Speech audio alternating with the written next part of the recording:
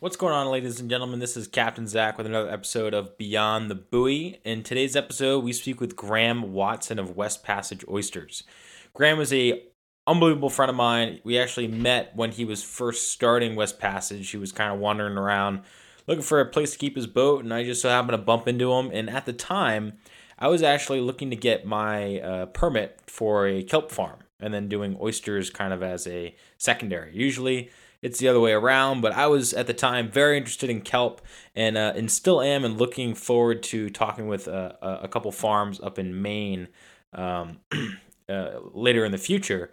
But this episode is devoted solely to oysters, and we talk about how Graham, in his journey, discovered oysters and how he's now become an oyster farmer here on Narragansett Bay in Rhode Island. So, without further ado, I want to introduce to you Graham, and we're talking about West Passage oysters. But before we get on with the show, just stick around to the end. Graham and I talk a little bit about how he is being affected by the pandemic that we have going on. These are very interesting times. And with that, there's some interesting circumstances that are affecting the fisheries as well as many other businesses around the world. So, just getting his take on that. And then we also offer a little bit of comic relief. So, if you're stuck in quarantine and you want a few laughs or just learn a little bit something about oysters, stick around to the end. Should be good. So, without further ado, ladies and gentlemen, this is Graham Watson. We got to tell people, who you are, where you're from, where you got started, and kind of go back to the whole, back to your roots, because you can't, obviously you didn't start in Rhode Island, and there's a huge long story from the first time they recorded it that you kind of let me, I've heard multiple times, but it's always awesome to hear again. Um, but Yeah, introduce yourself. yeah. My name is Graham Watson. I am 33 years old. I live in North Kingstown, Rhode Island. I'm the owner and operator of West Passage Oyster Company. That's in Narragansett Bay. We have a floating oyster farm between Jamestown and North Kingstown. Um, and it's right in front of John Chafee Nature Preserve in North Kingstown. It's about 400 feet off of that preserve. So, yeah, if you threw a rock as hard as you could, you'd probably get about halfway to it. I live in Rhode Island, but I grew up in New York. I grew up in Westchester, New York, and I grew up pleasure boating, with friends. I never owned a boat, and my family never had a boat, but I had a friend that I would go tubing and go on the Hudson River. And do a lot of fishing as a kid. So I had boating experience through that, and then I moved to California in 2012 after leaving a job in New York City, and I went out to California, and I had read when I was in New York, I had read in like 2011 about the guys in Rhode Island, Perry Rosso and Walrus and Carpenter oysters, and how they were growing oysters, and oysters are so good for the environment, and they're so good to eat, and they're good for the body. And so after reading about them, the seed was planted that oyster farming was a very interesting concept, and something that I might want to be involved in. And about a year later, I moved to California, and I got just a bunch of jobs, odd jobs, after moving out there, like carpentry and just random odd jobs. I was really really excited to live in California, and then I heard about this place called Hog Island Oyster Farm. I was thinking about what my future was going to be and what I wanted to do, and potentially starting a business. And I was like, well, I had read about these Rhode Island oyster farmers. I wonder how that compares to San Francisco oyster farm. So I drove up to Marin County, which is about an hour north of San Francisco, and I introduced myself to one of the owners, or actually the owner's son, who was the farm manager at that time. And I really did. I filled out an application, and I talked to the manager, and I said, really, why I'm here is to apply for a job, but more so, I just want to get the experience of learning how to grow oysters, and I want to take that experience and bring it back to the East Coast someday and start an oyster farm for myself. And that was before I really knew too much about oyster farming. So And so fast. how much did you know about like? Well, I knew based on YouTube, based on reading articles. Like I knew a bunch actually. I actually knew a lot about oyster farming, but it was all through just research. I Right. hadn't had any firsthand experience doing it, so and that's what I told them. I was very interested in it, and it was like a concept that I was very and a trade that I was really interested in, but I had never done it.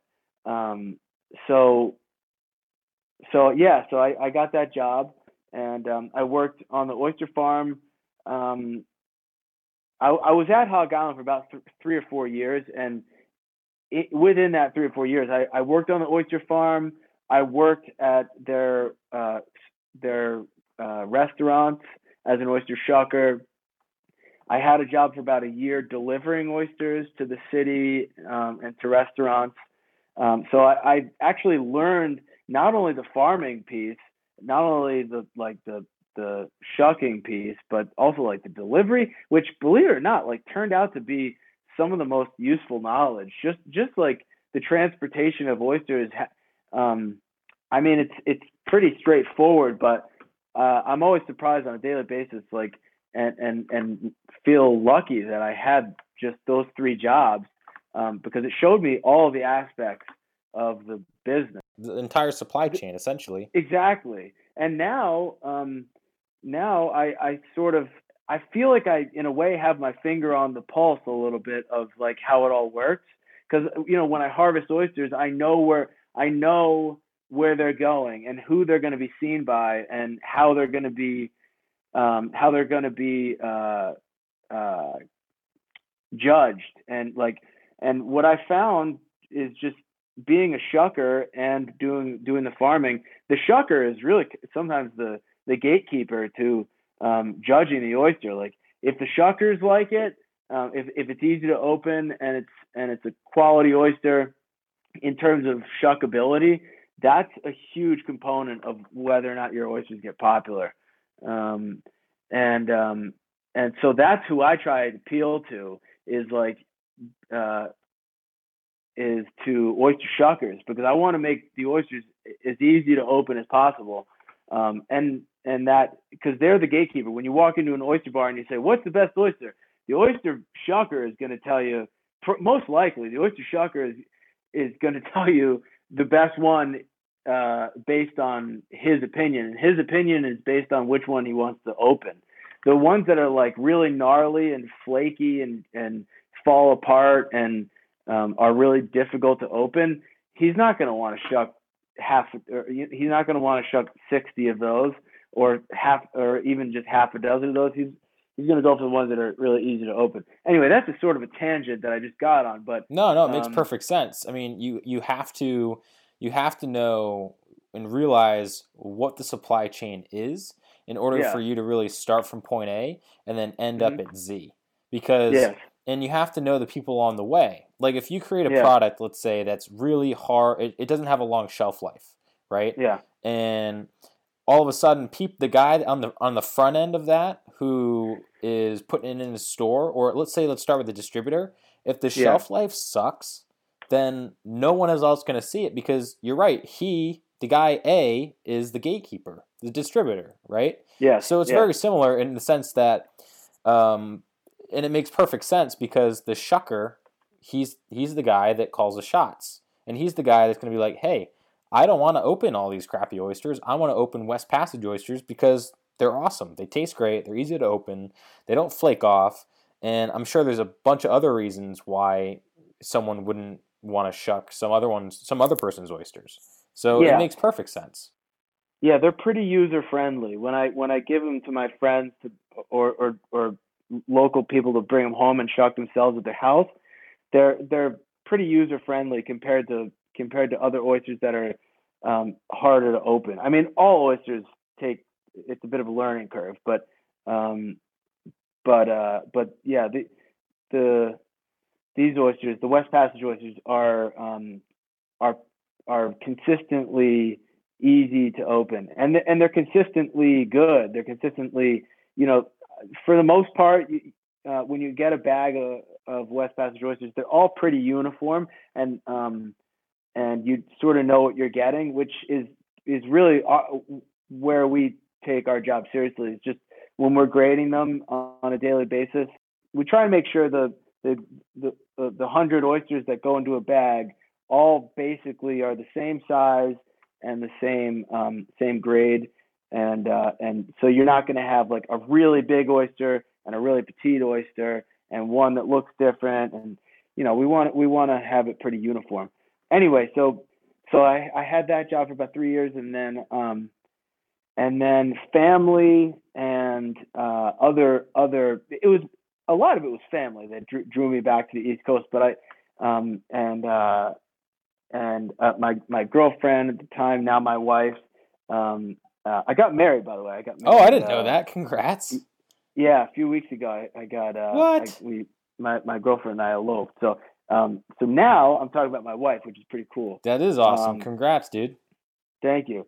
So she and I were out in San Francisco, and she moved back to the East Coast for a job, and my sister had a baby, and I wanted to start a business. I wanted to make it back to the East Coast.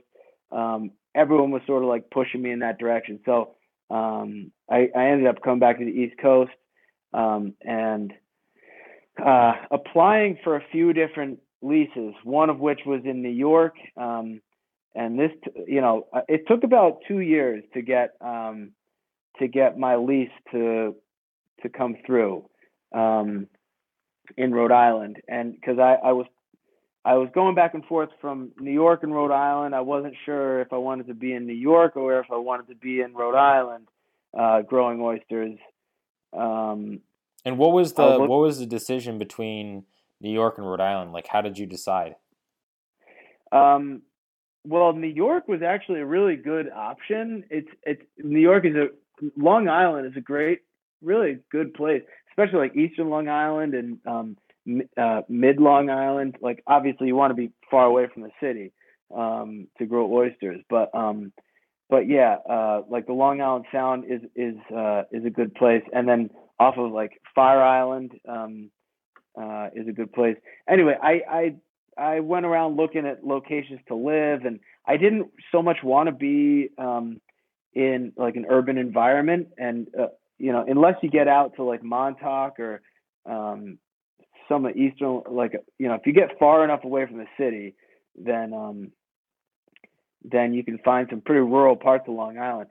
I just didn't want to be on Long Island. It wasn't a place for me, and my sister was already living in Rhode Island.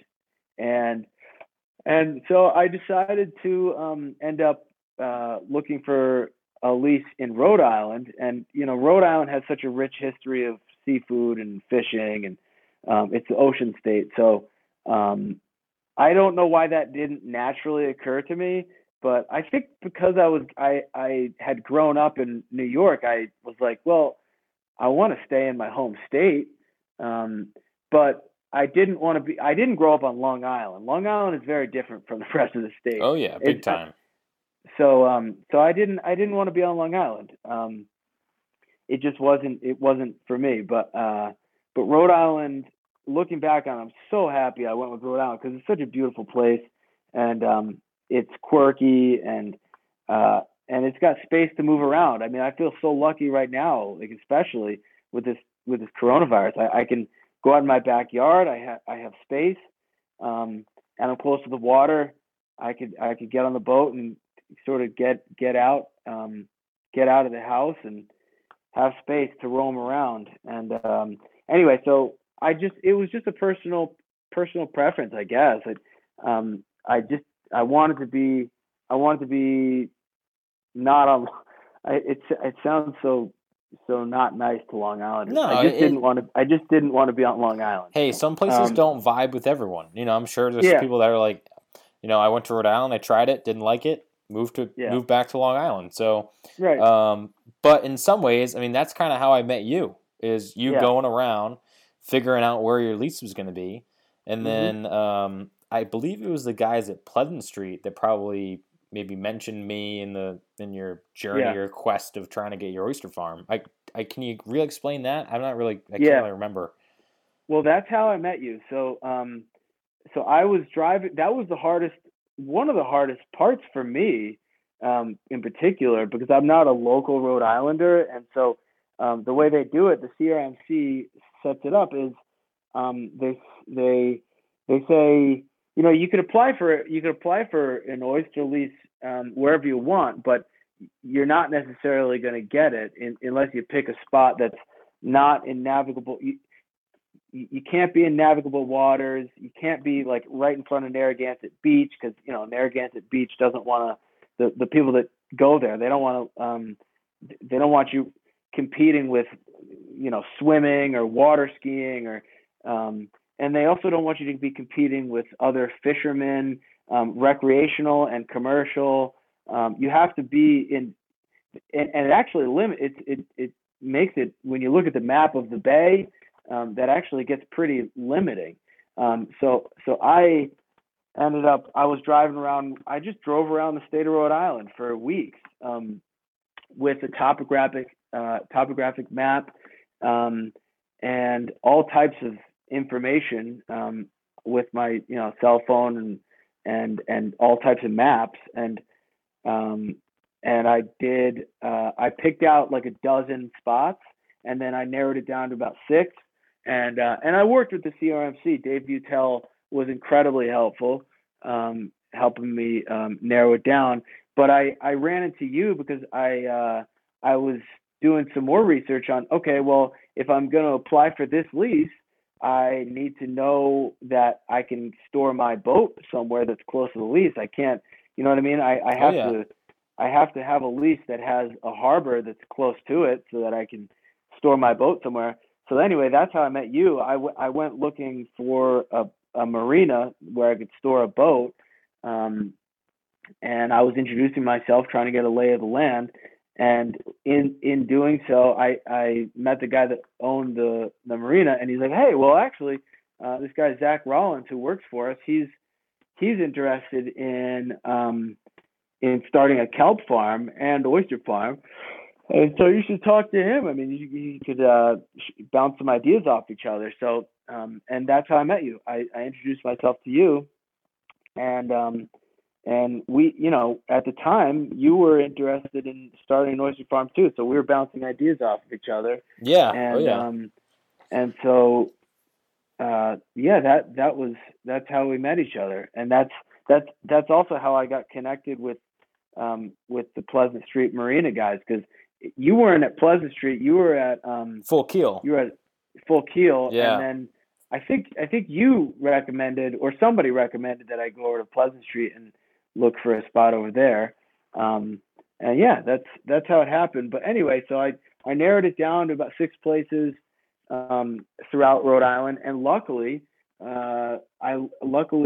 landed on John Chafee, right in front of John Chafee Nature Preserve between Jamestown and North Kingstown, to put West Passage Oyster Farm, and Now, I know you and kind of explained where it is in the beginning here, but I mean, you have the Jamestown Bridge, right? And then you have Fox Island, which kind of sits right in the middle, not really right in the middle, but a little bit over to the western side of the bay. If you're looking through the West Passage, looking north, and so you're just north of the bridge, kind of over to the western side of it, right in between John Chafee and then Fox Island. But why there? Because I mean, obviously you have some restrictions for navigation and other uses, but why that area? there's a lot of factors. There's a lot of reasons. I guess I'll start with the first reason is for me, the first reason was I was looking for a location that had relatively flat bottom that didn't have big boulders on the bottom because when we sink our gear to the bottom, We want it to be able to sit flat on the bottom. Because it's floating during the summer months, and then during the winter months, if there is ice, we don't want it floating. We want it to be below the ice, so it won't be affected by ice drift. So I wanted some place that was relatively shallow as well. So it's about 14 feet, and it's flat bottom.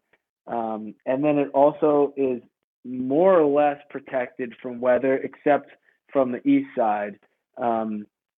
We do get wind from the east side, but it's protected on the west, northwest, southwest, and then Fox Island gives some protection from the northeast. So that was the other component, which I picked that for the weather. We were pretty protected from the weather. And then the other piece was from a public standpoint. We weren't going to run into a lot of like millionaire homes that were parked right on the shoreline that we're gonna challenge our application, because that's a big roadblock in Rhode Island. That's the biggest roadblock in Rhode Island and other states, is that people that live on the coast, that have their view of the bay or the ocean, they have waterfront property. Those people want to have their view not be infringed on or impeded by an oyster farm.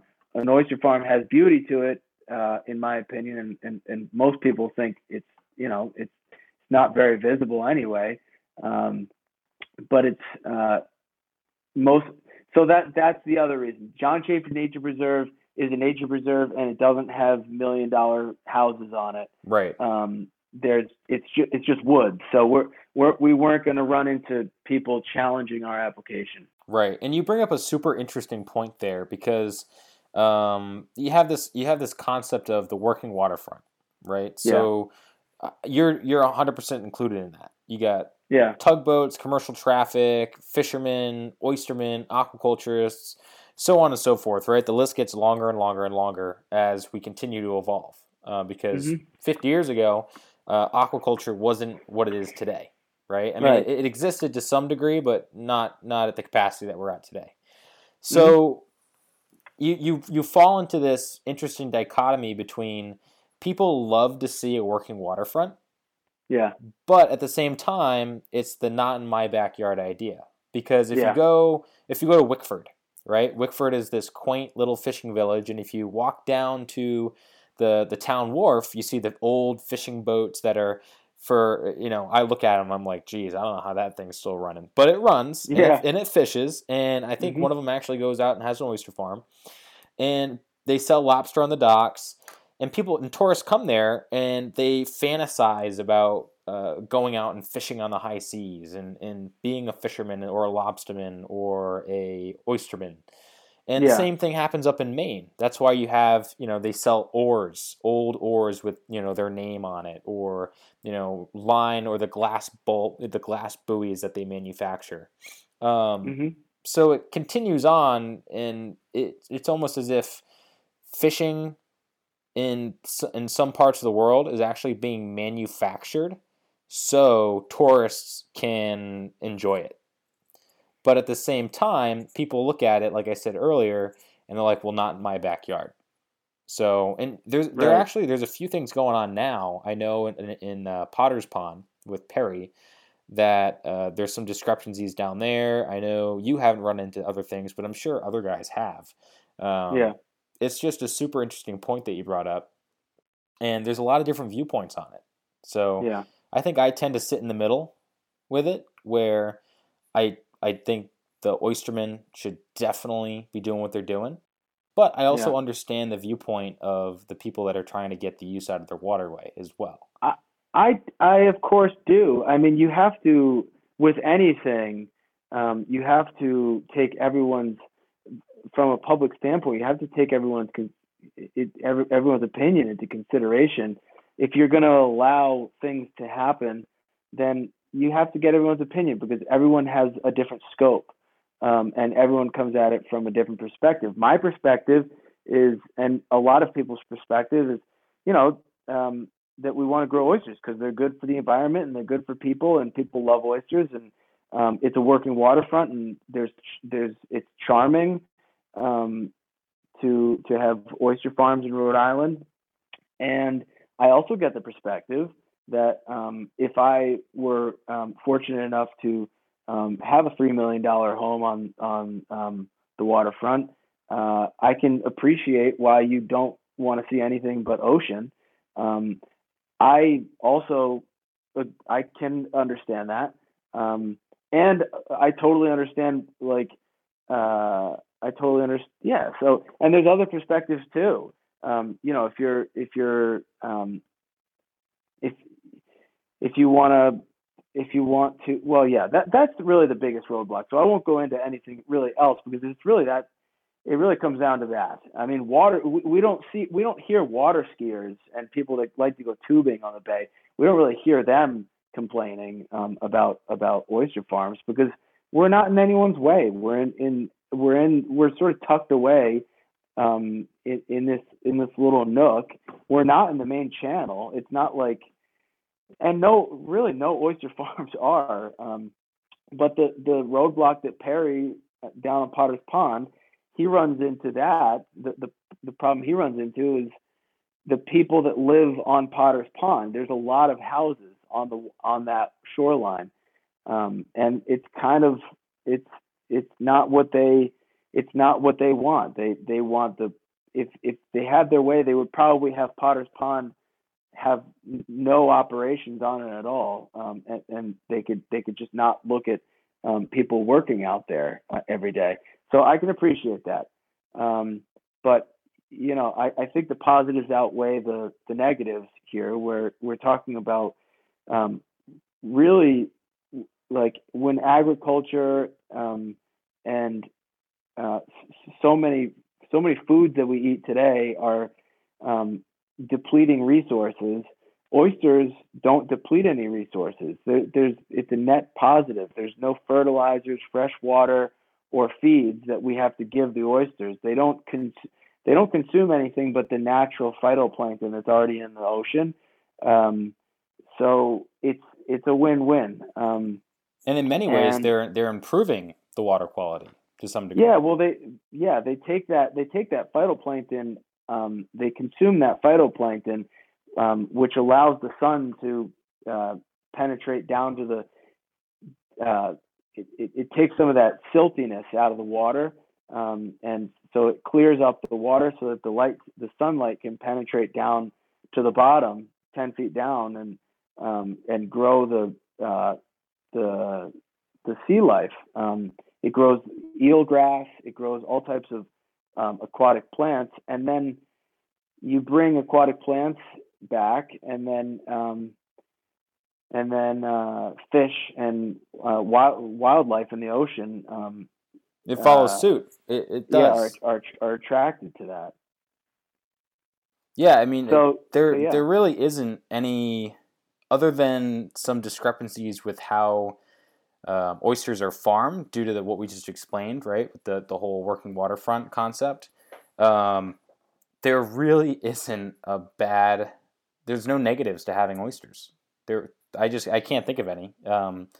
No, that's why they've become so popular, because nowadays we're thinking about depleting resources, and we don't want to be depleting resources, and fresh water we have to conserve, and agriculture uses so much of our fresh water, 60%. And I'm not saying stop eating lettuce, but I am saying eat more oysters, because oysters they don't we're not depleting any resources. I mean, if we and when we plant oysters, then we go after 2 years when they're harvestable, we go out and we take out those oysters. So we're not even depleting a fish resource. It's not even like there's a distinction between oyster men and oyster farmers. Oyster men go out and they get natural wild oysters, and they take them out of the wild. But these oysters that we farm, we plant them and then we retrieve them. So we're not depleting a resource. We're actually using the natural the natural world to grow the oysters. I mean, it's really a great system. And in many And ways, yeah. you're actually, from what I understand, the fact that you're actually farming and planting oysters in your cages, actually can, in many cases, plant oysters in the wild. Correct? Any of that spat that's been left over? Am I wrong about Yeah, that? yeah, no, you're not wrong at all. There's a few things that we're doing. I mean, we partner with the state, and we're trying to bring back natural oyster beds. Um, so we will actively take baby oyster spat. We'll take oyster spat and plant it on the bottom in all types of locations around Rhode Island. There's a lot of farmers um, that are part of the project with the state. And Bissell Cove is the nearest location that we have. So we've been working to bring back natural oyster reefs in Bissell Cove. Um, uh, to bring back the wild oyster in Rhode Island. But then, in addition to actively doing that project, the oysters that we have growing on our farm, if there's a million oysters that are on our farm, when the water temperature rises in the springtime, oysters naturally put out eggs and sperm into the water column, and it's kind of hit or miss, but sometimes you can have those eggs and sperm actually the tide will be right, the temperature will be right. It's really difficult to get oysters to reproduce in the wild, but like I said, if the time is right, then and the tide is going in the right direction, they'll end up reproducing and growing on the shoreline. So just by having our oysters growing on our farm, we're promoting the growth of natural oysters as well. So yeah, there's a lot of wins Yeah. So with oyster farming. yeah, I guess to sum it up, what you're telling me is oyster farming is a win, win, win, win. Yeah, it's a It's a win win, for win, win. everything. Yeah. Yeah, exactly. That'd be cool if a lot of things were like that, right? Yeah, they're right. Yeah, it doesn't feel like it's kind of rare to have such a win win win win, which is exactly what drew me to the industry in the first place. That I mean, I like oysters. I grew up with a dad that liked oysters. He I mean I was exposed to oysters as a kid, but I wouldn't say I loved oysters, but I enjoyed them, and now I love them. But really, what drew me to the oyster farming was not that I love to eat oysters, but the fact that they're so good for us as humans, but to consume, but also that they're so good for the environment. I'm a person that loves to be outside, and I love to be on hikes. I love to be on boats. I love to just be outside swimming, hiking, and so I'm passionate about keep the environment intact and keep it healthy. And I wanted to start a business that wouldn't harm the environment, and this is something that benefits the environment. So that's what drew me to the business, and that's how I was sure that I wanted to be a part of it, because I had never come across anything that was so beneficial to so many things, like people and the environment. Yeah, and I think on the same point there, not only that, but it also offers you a platform to educate more people on our ocean's environment. Because you take a bag of oysters to a barbecue, well, first of all, it's not like a hamburger, right? There's a story, and not many people want to know, because there could be a story behind a hamburger, but not many people want to know that story. Yeah, But you go to a barbecue, and I'm sure you get tons and tons of questions about, all right, what's the deal with the oysters? I mean, obviously you're an oysterman yeah, or oyster farmer, but there's a story behind every single oyster, regardless of who grows it. So right. Yeah, well, that's the beauty of them. They're very communal. They're very communal food. It's about the ceremony of eating oysters. It's about coming together, and they're not easy. It's not. You give somebody a hamburger and they can eat it when they get home. But if you give somebody a bag of oysters, you're asking them to spend the time to open the oysters, and to shuck them properly, uh, and so that's a task. So you're giving somebody food, but it's also a task if you're asking somebody to bring them home with them. But yeah, they're a communal food, a ceremonial food, um, and they also they take on they, this is something that a lot of people talk about, that they take on the flavor profile of the location that they're grown. So a Rhode Island oyster isn't going to taste like a California oyster, and that's not going to taste like a New York oyster. I mean, I can tell definitively. I can tell there's a huge difference between a southern Rhode Island oyster that's grown down in the salt ponds versus an oyster that we grow up in the bay. An oyster that we grow up in the bay is going to have the ones that we grow are going to take on the flavor of the location that they're grown, just like any. And so we end up having a very a briny, buttery flavor to our oysters. And then down in southern Rhode Island, they'll sometimes end up with more of a sweetness, less brine. They probably have more freshwater influence down there. Mm-hmm. And then you compare that to a New York oyster, a California oyster, or really just give it a few miles away, and they'll taste very different. And then the other thing that makes them taste very different is the time of year.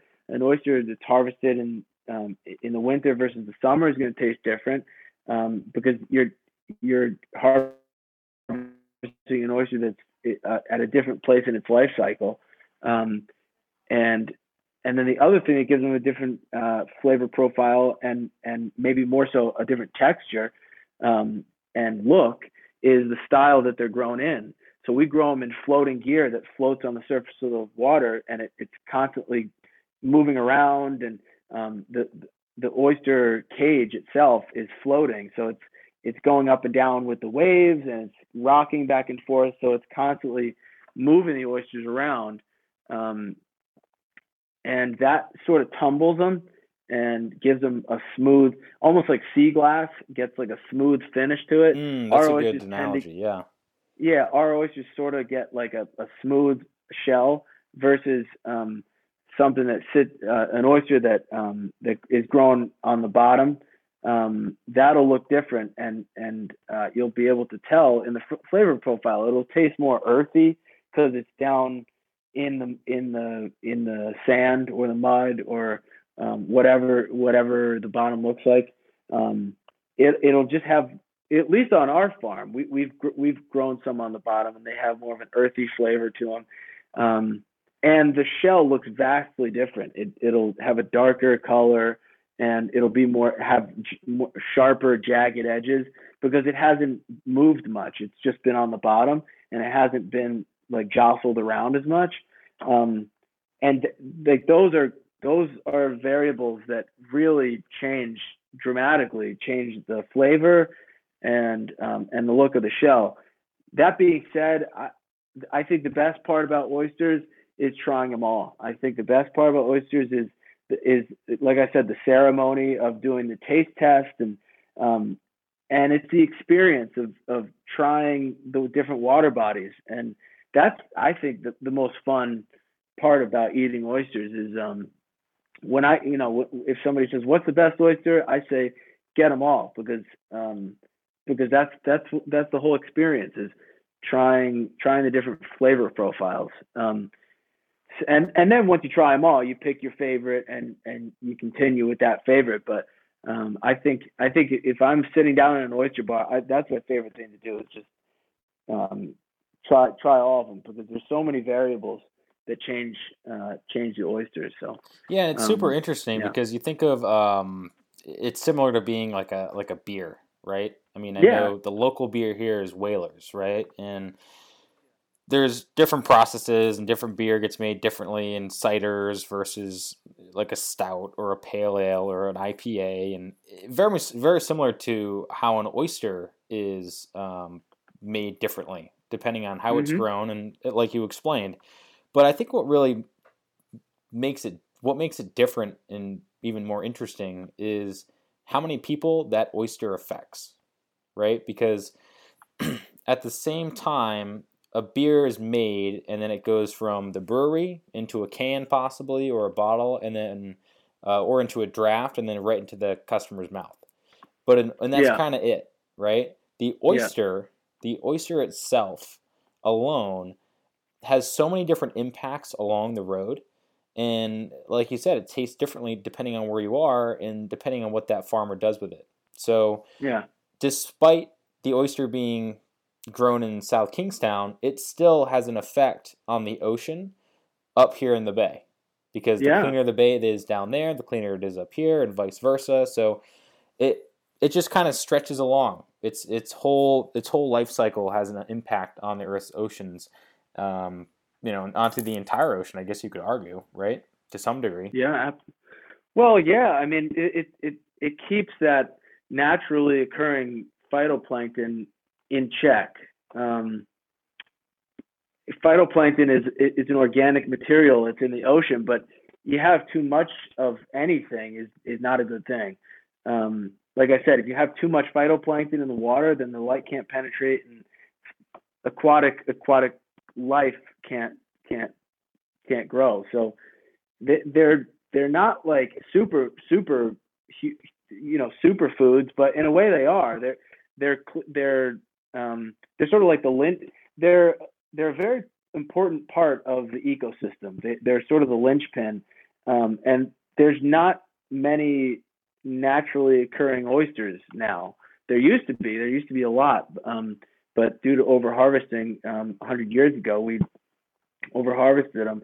And if you take in component like any other food system, if you take a component out, then there's the balance gets out of whack. So oysters keep the balance. They eat that phytoplankton that's in the water, and don't let that they don't let that get too out of hand.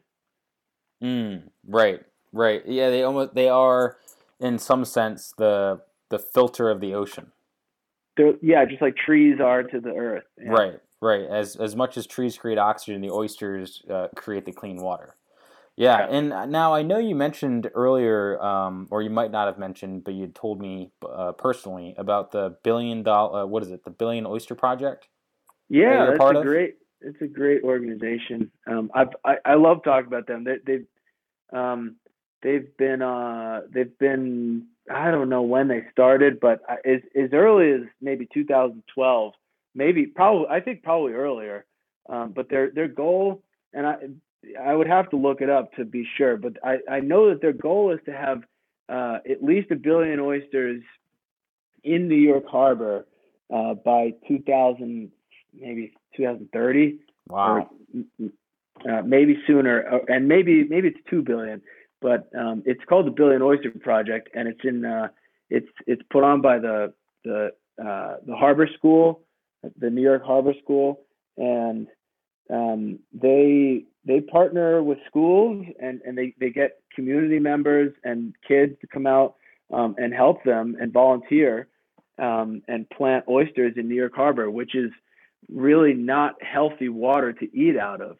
And so these aren't gonna they're not oysters to harvest and eat, but they're sacrificial oysters in that they'll help to filter out that phytoplankton that there's so much of in New York Harbor, because there's so much. It's just there's so much nutrients in that water. It's polluted, which isn't good. But so they're not gonna be able to solve the pollution, but they'll like I said, they help to balance out some of that phytoplankton. So they'll filter that phytoplankton, And while doing that, the light can, like I said, the light can penetrate down to the bottom of the harbor, and hopefully will begin over the next, you know, few years, a few decades, begin to begin to grow the aquatic life back, not to back to what it used to be, but it'll help to make the harbor a more friendly place to aquatic life, to fish and crabs and all types of aquatic life. When Henry Hudson, just like an aside note, when Henry Hudson first came to up the Hudson River, and this is written about in a lot of books. The Big Oyster is a really good book to read if any of your listeners want to learn about the history of oysters on the East Coast. Yeah, what was it called? It's called The Big Oyster. Okay. And it's a history of New York, the evolution of New York City, but it's through the lens of oysters. So when Henry Hudson first came up the Hudson River, which was not called the Hudson River, but the water was blue. It was clear. It was like Caribbean clear. Really? Yes, because and when you look down, you could see the oyster beds. They were, their ships were knocking off the oysters because the oyster beds had gotten so high, and they were hitting the oyster beds and knocking off oysters because they couldn't avoid them. There were so many oysters, and because of that, the water was crystal clear, because they were filtering out all of that nutrients that were in the water.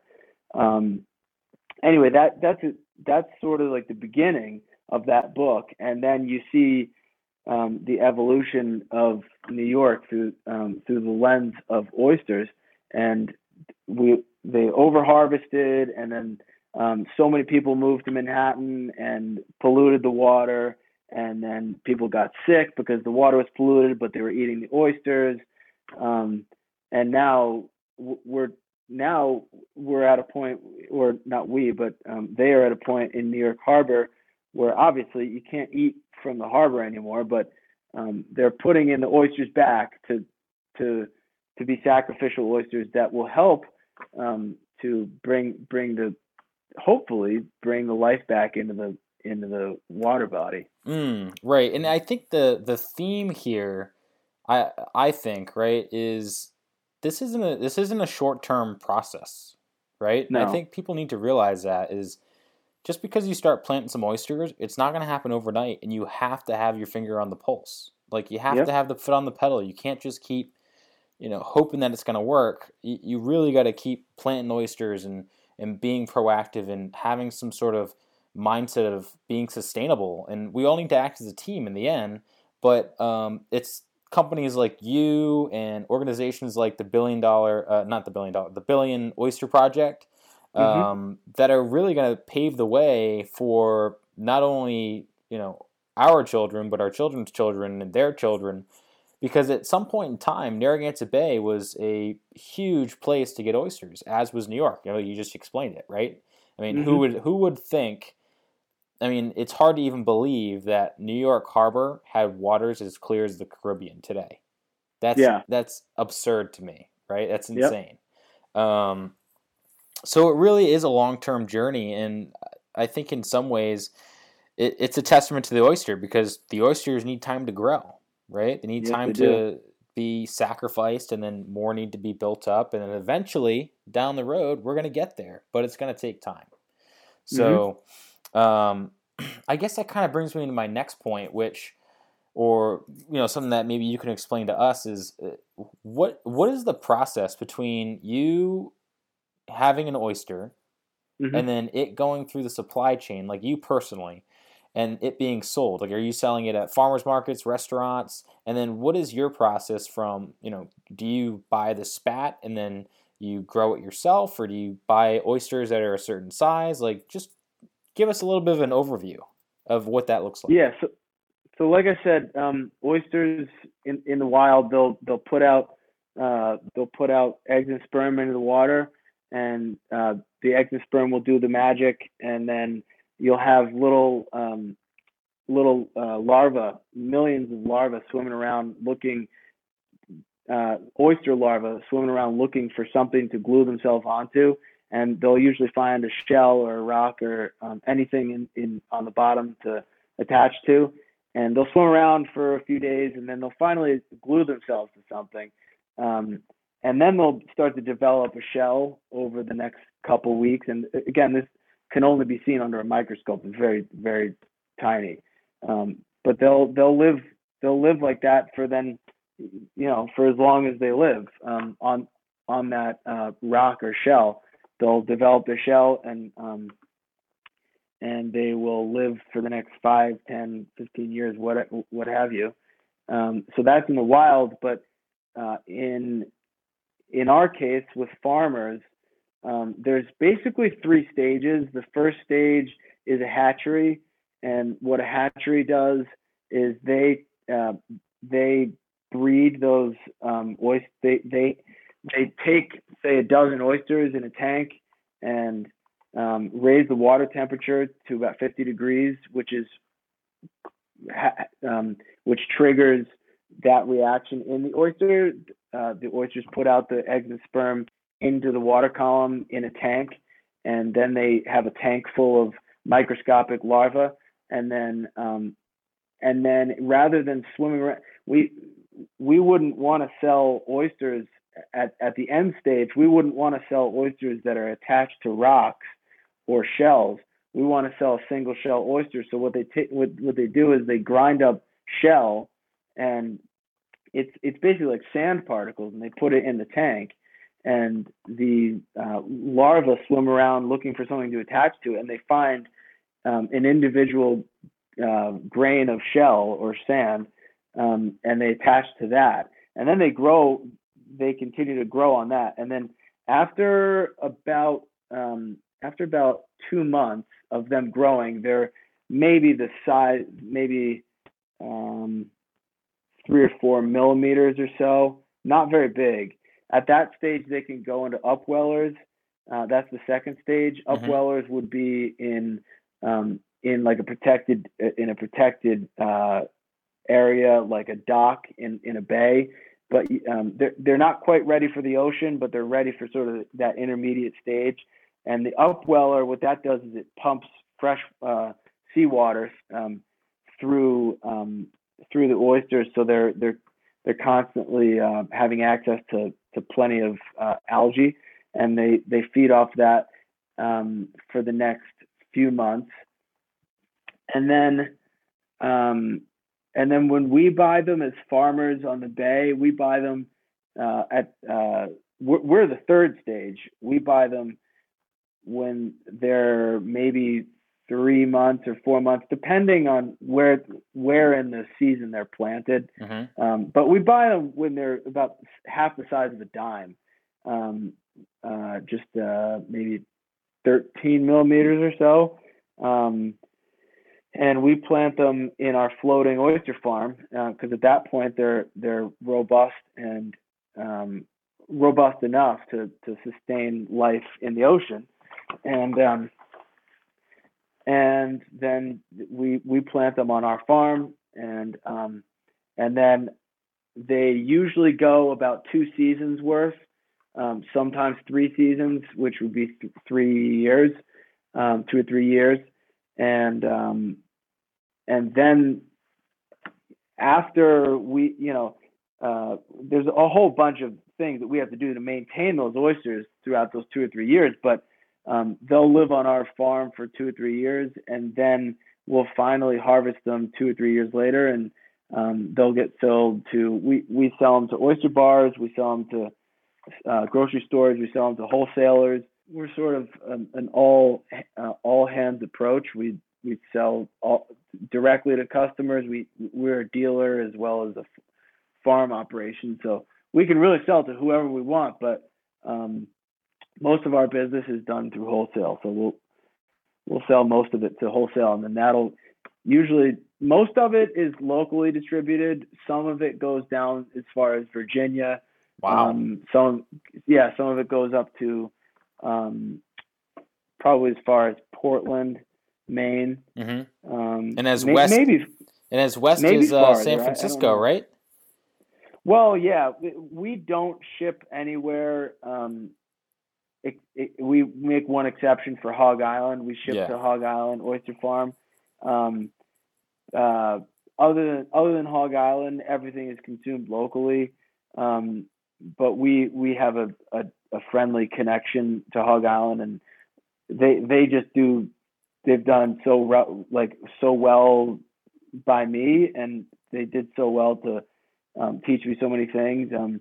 And so it's kind of a fun connection to keep alive with them. Yeah, no, that's super cool, and it's funny because I was in San Francisco, and then I talked to you. I think it was like 2 days later. You're like, "Oh, dude, did you go to Hog Island?" And I was like, "Yeah, I went to Hog Island." Yeah, Unfortunately, the line was too long, but you were like, "Oh, my oysters were there," and I'm like, "Oh man, I would have stayed in line for that." yeah, How funny would that have been? That would have been pretty cool. But yeah. next time. Exactly. Next time. Well, Hmm. Graham, so obviously you got the farm going on right now, and it's still, you're still tending to it when you can, despite having the whole, coronavirus thing going on right now.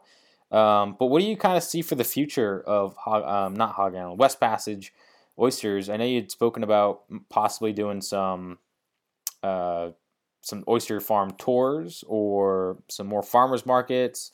What's kind of your Yeah. idea for the future of the farm? The future of the farm is we're going to focus on producing the best possible oyster that we can. Um, so that's really our focus. There's every single time we go out there, we learn something new. Um, it's funny. It's a floating farm, and depending on the tide and the wind, it always looks different. We're always picking out oysters, and some of them look better than others, and we're trying to figure out, oh well, why does that one grow better and faster than that one? And it'll take sometimes a year before we figure out, oh, that's why that batch of oysters turned out the way it did, and that's why that batch of oysters turned out the way it did. Um, My point is we're constantly tweaking our operation, Hmm. and it's constantly evolving, and we're constantly making things better. Um, so from a farm standpoint, we're just really focusing on that. We were planning on an expansion of the farm this season. This whole coronavirus outbreak might we might slow that progress down. Um, but I don't know. We might still be able to pull off expanding the season. So far, the past 3 years, we've expanded every season, Mm, um, which is which has incredible. been which has been really good. So we'll see if we can pull that off this year, and then moving into, I guess, like the farther into the future. Um, we want to be at farmers markets. We want to be doing more retail stuff, but I don't want to lose the focus of the farming. I don't. I mean, the farming is, I think, what like I'm here to do. Um, so I I feel so happy being on the water. I don't necessarily want to delegate that entirely to someone or a crew to be doing that. And because that's why I got into this work, is to be outside. Right. Um, so I like being a part of that, a part of that operation. And but yeah, moving into the future, we want to do some farmers markets, maybe do some catering, um, get into the catering a little bit. And by catering, I just mean like maybe a traveling oyster bar, where we go to parties, and we already do that. We just haven't marketed too much, um, of our catering business, but we've done a lot of that in the past. Just I think we probably want to have more of a focus on doing some retail stuff. Um, but my overall goal is really to produce a good oyster. So yeah, as long as that can be the focus and we can branch out into doing some retail stuff, that's the goal moving forward. Well, and I think your approach and your mindset right now is exactly where you need to be because Yeah, in many ways, a lot of companies um, they look towards, well, what's the next step? How can I make more money? So on and so forth. And they're not yeah, focusing on the product that they have. Like, let's make the best product possible, like the best one on the market. And by doing that and not losing sight of the marketing, because you always yeah, need that in the background, right? You can't just be like, we're just going to focus on the product and forget about it. yeah, You need to keep that in your back pocket, but at the same time, you need to have, I think, a 50-50 split between focus on the farm, get the product where it needs to be, make an amazing product, but also be true to yourself and the brand. And with that combination, it'll sell on itself, right? Because you're being true to the farm. You're being yeah, authentic with you. Because yeah. if you're not on the farm, Graham, then no one else can do that. But if you're on the farm No, every day and when you go to a farmer's market and you're like, no man, I legit grew this oyster that I'm giving you right now. That means something to that person that's buying the yeah, it oyster. does. And it means something to the restaurateur that's buying it from you and distributing it to his guests. So I Right. think you're on the right track, and it sounds like the future of West Passage is going to be a bright one, just because of that. I think so. I think and it's because because I've had so much experience working with other farms, Hog Island and Matunic Oyster Farm in Rhode Island. I worked for a year, and I learned so much from Perry Rosso. And yeah, I definitely. Oh, and learned so much from Dutch Island too. Dutch Island Oyster Farm. Yeah, from I've just I I think that's why our future is bright because I've had a lot of experience working for other people, and they were they were nice enough to pass on their useful knowledge to me, Mm-hmm. as opposed to being withholding of information. It's very communal like that here in Rhode Island, and especially with oyster farming. Um, so that I think that's why it's a bright future. I think a lot of oyster farmers are hurting right now with this with the current state that we're in, but the more support that we can get from people that want to buy oysters through this coronavirus outbreak, The the better. better. I mean, yeah, Yeah, but I mean, everyone's hurting right now, right? So, yeah, I mean, obviously, I had to come back from Hawaii, just because the tourism economy dropped out. I mean, yeah, people you can't fly, right? yeah. So, without anyone flying with a 14-day quarantine, no one's doing anything. So, No, um, this will pass. Things are gonna get better, and I can totally see myself coming back out on the boat with you like I did last summer. well, I Um, hope you. Yeah, I hope we can do that soon. I mean, we can start going on the boat soon. The one thing that doesn't change with this coronavirus outbreak is the fishing, recreational fishing. The bass are going to start coming back, and we're going to be able to do some fishing real soon. Heck yeah, I'm totally down. Let's do it. Yeah. Well, Graham, let's bring this ship into port. And any final words for the listeners and anything you want to say about West Passage? Like where can we find you? Yeah. Well, first of all, thanks for listening to the podcast and support this beautiful project. I wish you the best with this project, Zach.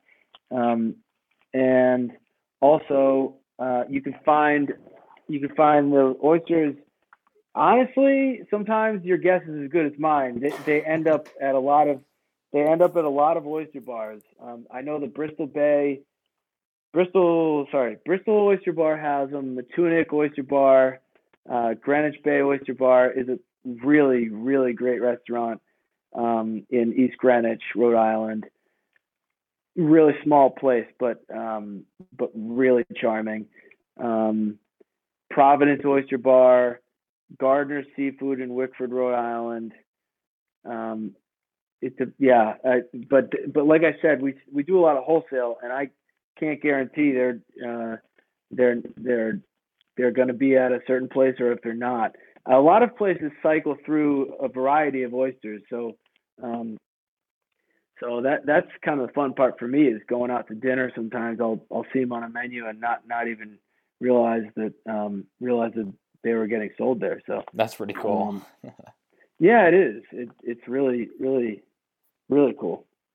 But yeah, thank you so much for having me on the podcast. It's it's been great. I think it went really well. Yeah, I did too, and I'm excited to share it out and spread the good word about West Passage and you. So, yeah. Awesome. I really appreciate your time.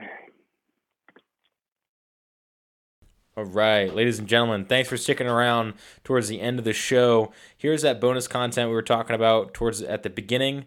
Um, Graham, as well as other oyster farmers, fishermen, and anyone else that's working on the waterfront, can definitely say that there has been a drastic impact on the waterfront. I know from personal experience.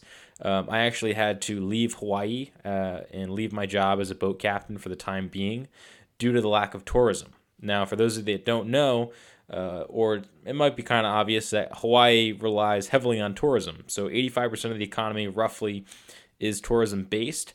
And even though 85% is, the rest of that makeup is also somewhat related to tourism as well.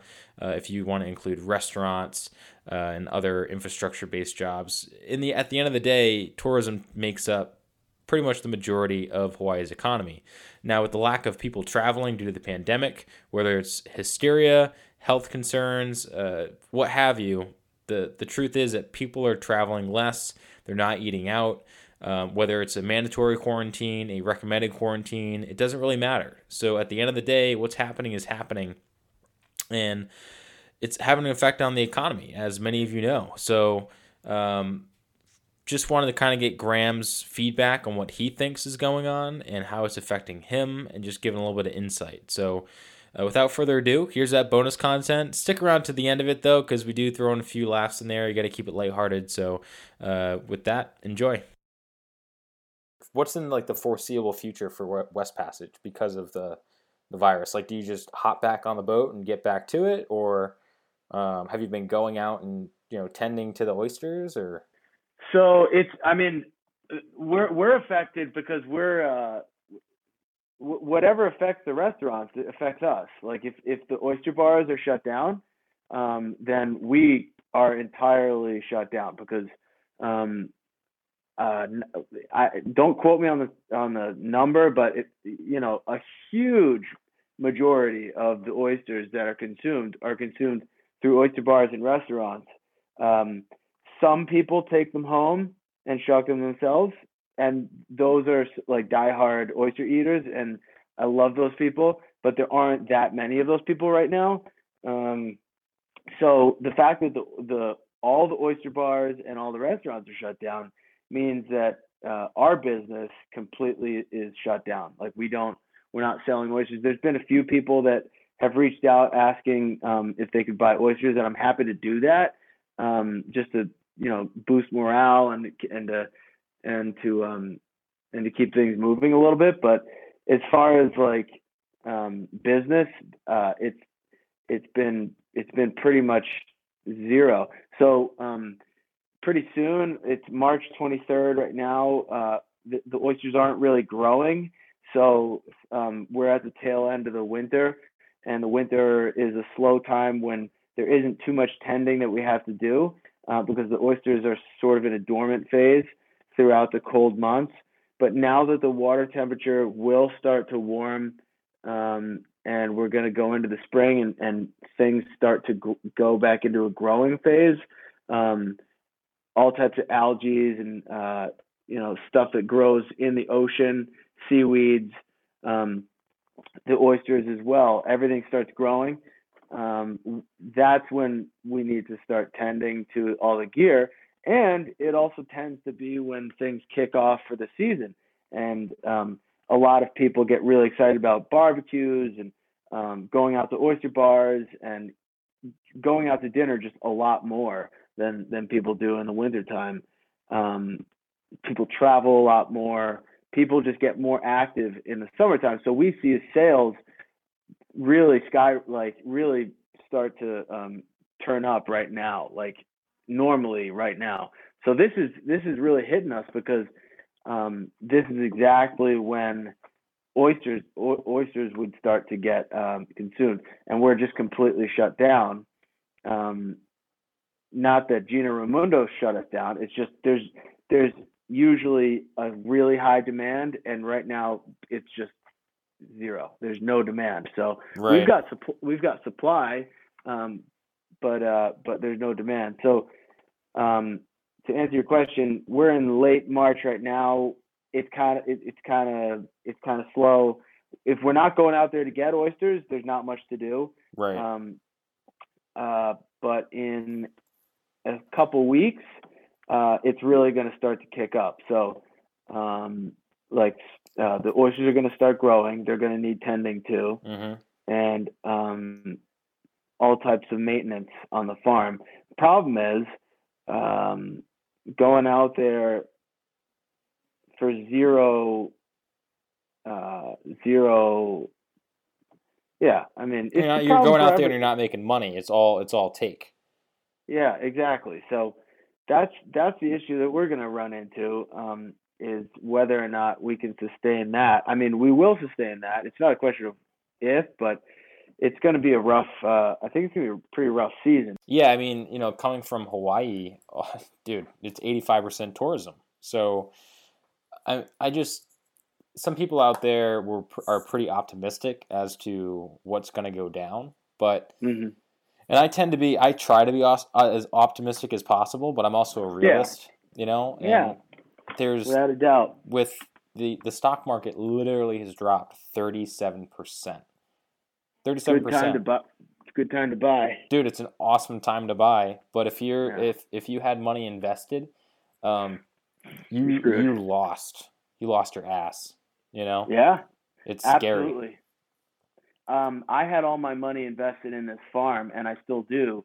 So it's not in the stock market, but yeah, I mean, we're all gonna feel it. I think the service industry and the food industry, or at least this part of the food industry, is gonna feel it, really, like, immediately. Like I'm feeling it day one.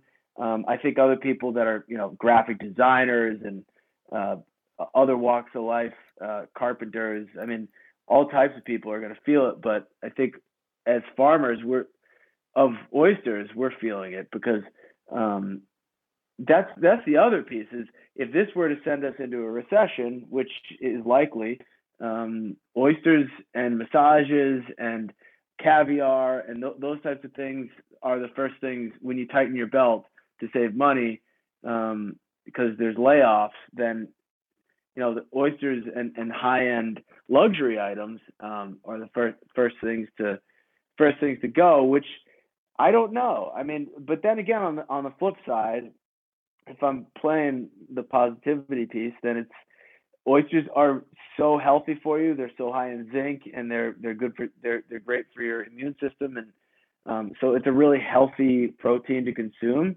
and a sustainable, healthy protein to consume.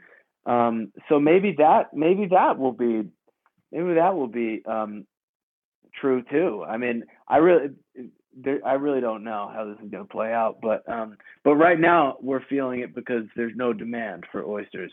Right. Yeah. Well, as much as it is a luxury item, I think depending on where you are in the world, and especially in the United States, oysters have kind of become some form of like a comfort food, I guess you could say. Yeah. And almost a commodity, right? So even Mhm. though the summer kicks around, those who eat oysters are most likely going to continue to eat oysters. I hope It's so. Yeah, I think that's probably true. Yeah, I mean, I guess you could call it the ice cream of the ocean, right? Yeah. No matter Ooh, no I matter like that. You like that? You like that? I love that. No matter what the economy is going to be, people are Ooh, still going to go eat ice cream because it's a the ice comfort cream food. of the ocean. Yeah, If only I could get the oysters to taste like ice cream. dude. What would your oyster ice cream be? What would the oyster ice cream be? Yeah, what flavor of oyster? Because you can't go like straight chocolate chip cookie dough. It has to be like kelp mint or I don't know like Yeah, crustacean cookie or I don't know something weird, right? kelp butter. Kelp butter oyster ice cream. There you go. Yeah, kelp butter oyster, and extra chunky. A big old chunk of kelp in there. Yeah, big old chunk of kelp and a big old chunk of oyster. Yeah, God. but I like the name though. I like ocean ice cream. Yeah, right? Hey, there you Yeah, go. Maybe we're going to business that's together. great. Yeah, that's genius. I mean, the oysters are produced by West Passage Oyster Company, but maybe maybe we'll brand the oysters to have that name, ocean ice cream cones. Ocean ice cream cones. Yeah, Well, if you hold them the right way, I mean, they kind of look like an ice cream cone, right? yeah, ocean cones. Yeah, Ocean maybe ocean cones. cones. There you go. That's pretty legit right I like there. that. I like that. That rolls off the tongue. It does. It does I indeed. like it. You go on an oyster tour, you get an oyster cone, and you have some oysters. Yeah, oyster cone or ocean cone. Ocean cone. See, Graham, we're gonna get through this. It's all a Ocean. big cycle, right? I'm actually writing that down. Write it down. I have an IP on that though, so just watch Yeah, out. you'll get your 10%. I'll get my 10%. There you go. Um, and that is the end of our show, guys. We really appreciate you sticking around and listening to what Graham had to say in terms of the bonus content as well as just the regular old show. We really appreciate your support. I think what's really important here to realize is the best thing that we can do during this weird, interesting time is to support the local guys. Voting with your wallet, investing in the community, supporting your neighbor. I think that's really important, not only always, but also during times of need like we are in now. So the guys on the waterfront, including myself, who actually had to leave Hawaii and leave my job as a captain there for the time being because of the lack of tourism, are definitely impacted. So please do support them. And if you wouldn't mind, while you're supporting them, support the show. Like, share, subscribe, give us a follow on Facebook, Instagram. Leave us a review. Reviews go a long way. Giving us 5 stars lets other people know how we're doing, and it also lets me know how I'm doing. So that's always appreciated. If you want, check us out on beyondthebuoypodcast.com. I got that website up and running. There's a little bit editing I need to do left, but give it a shout, give it a look out, and we'll see you on the next one. Thanks, guys.